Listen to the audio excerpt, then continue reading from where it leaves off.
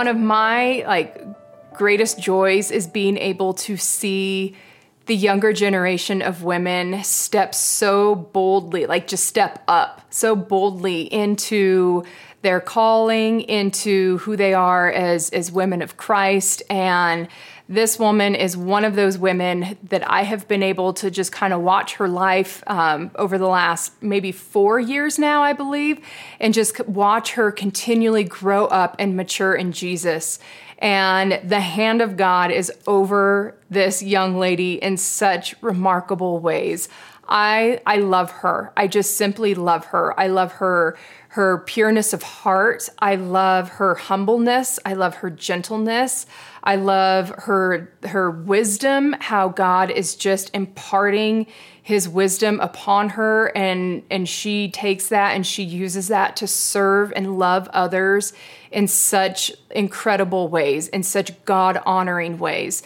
And so I am super, super thrilled to, again, announce and introduce to you to Ambry, who she's actually been on a lot of our videos and in our series for In the Becoming. So she might be a very familiar face to some of you, and to others she might be brand new. But regardless, if you have seen her before and heard from her before, this is your first time, I know no matter what, you are going to be blessed by her and what it is that God is speaking to her and how the Holy Spirit is meeting her in this very place. So let's welcome and hear what Ambry has to say. Thanks so much. Hey ladies, my name is Ambry. If I don't know you, I am coming at you from Denver, Colorado in my bedroom, where I am, I think, on day 9 of not washing my hair. And all the ladies of the world said amen. Am I right? I want to talk to you guys about a concept that God has really just been putting on my heart often. In fact, it has actually been something that has come up a lot on my social media. This line was sent to me in a text message the other day by a friend. I saw it on my friend's Instagram page on the day of her wedding. And it's just this concept that has come up so often, I can't ignore it anymore. And it's very simple, and so it could be very easily overlooked, but sometimes the simplest truths are the most profound. And it is this line: be still and know that I am God. Be still and know that I am God. You can find this in Psalms 46, actually, if you want to go read that on your own. But I just kind of want to dissect that line and what I have found in studying it in scripture.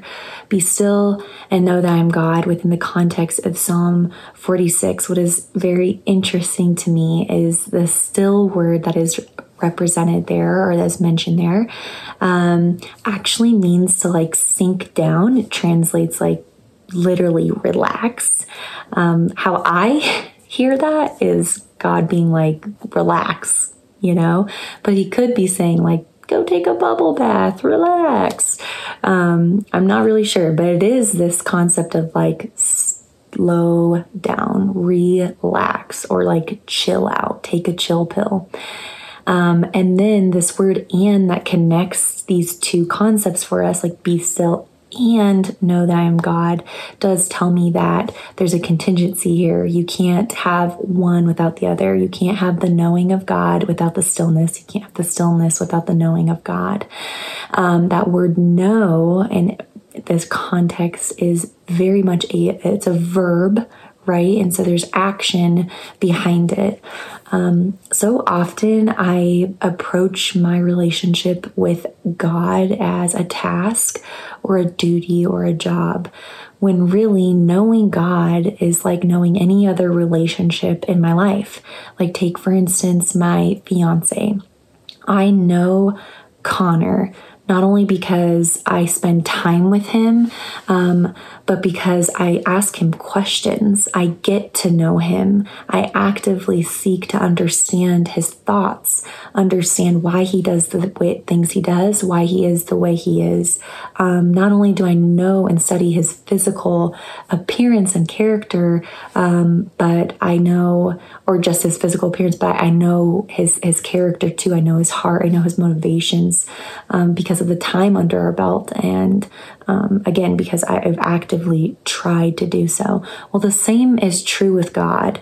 And God desires that from us. He desires that initiative from us to pursue him and get to know him and to actively learn him.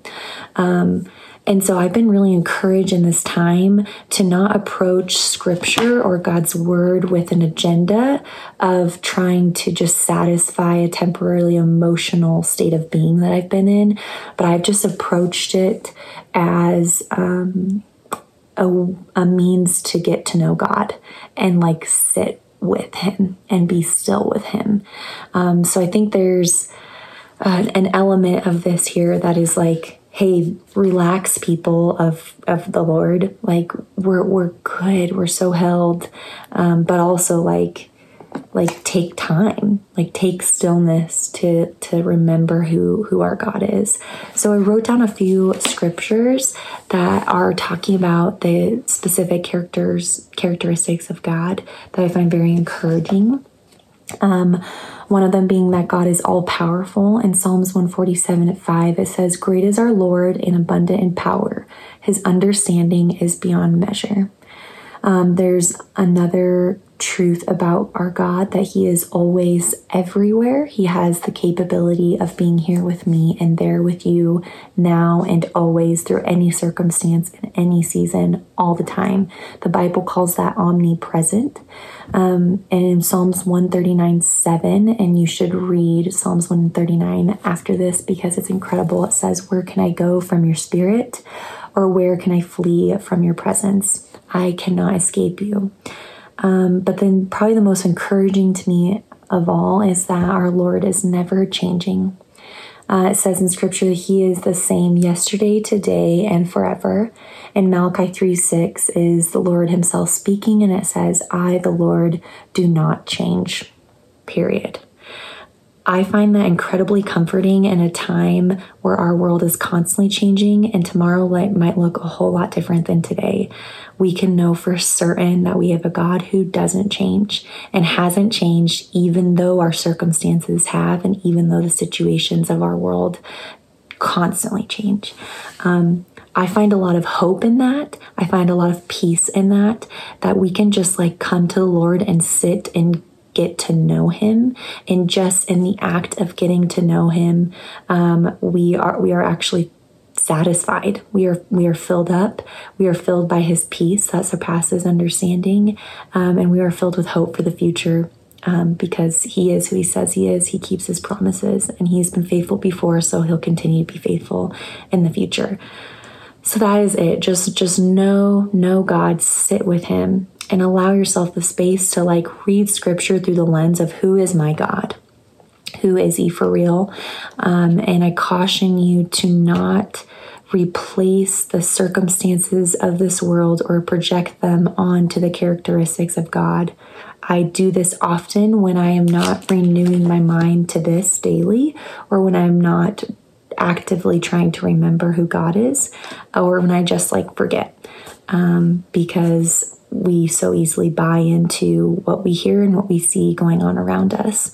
And that's okay. Just remind yourself to remember and to acknowledge who he is, despite the circumstances of this world. I love you all. We're always praying for you. Feel free to reach out with any questions, or if you ever want to just like hop on a FaceTime call and have a glass of wine or have a cup of coffee, I am available to do that. I hope you guys are encouraged, and I hope you have a great day.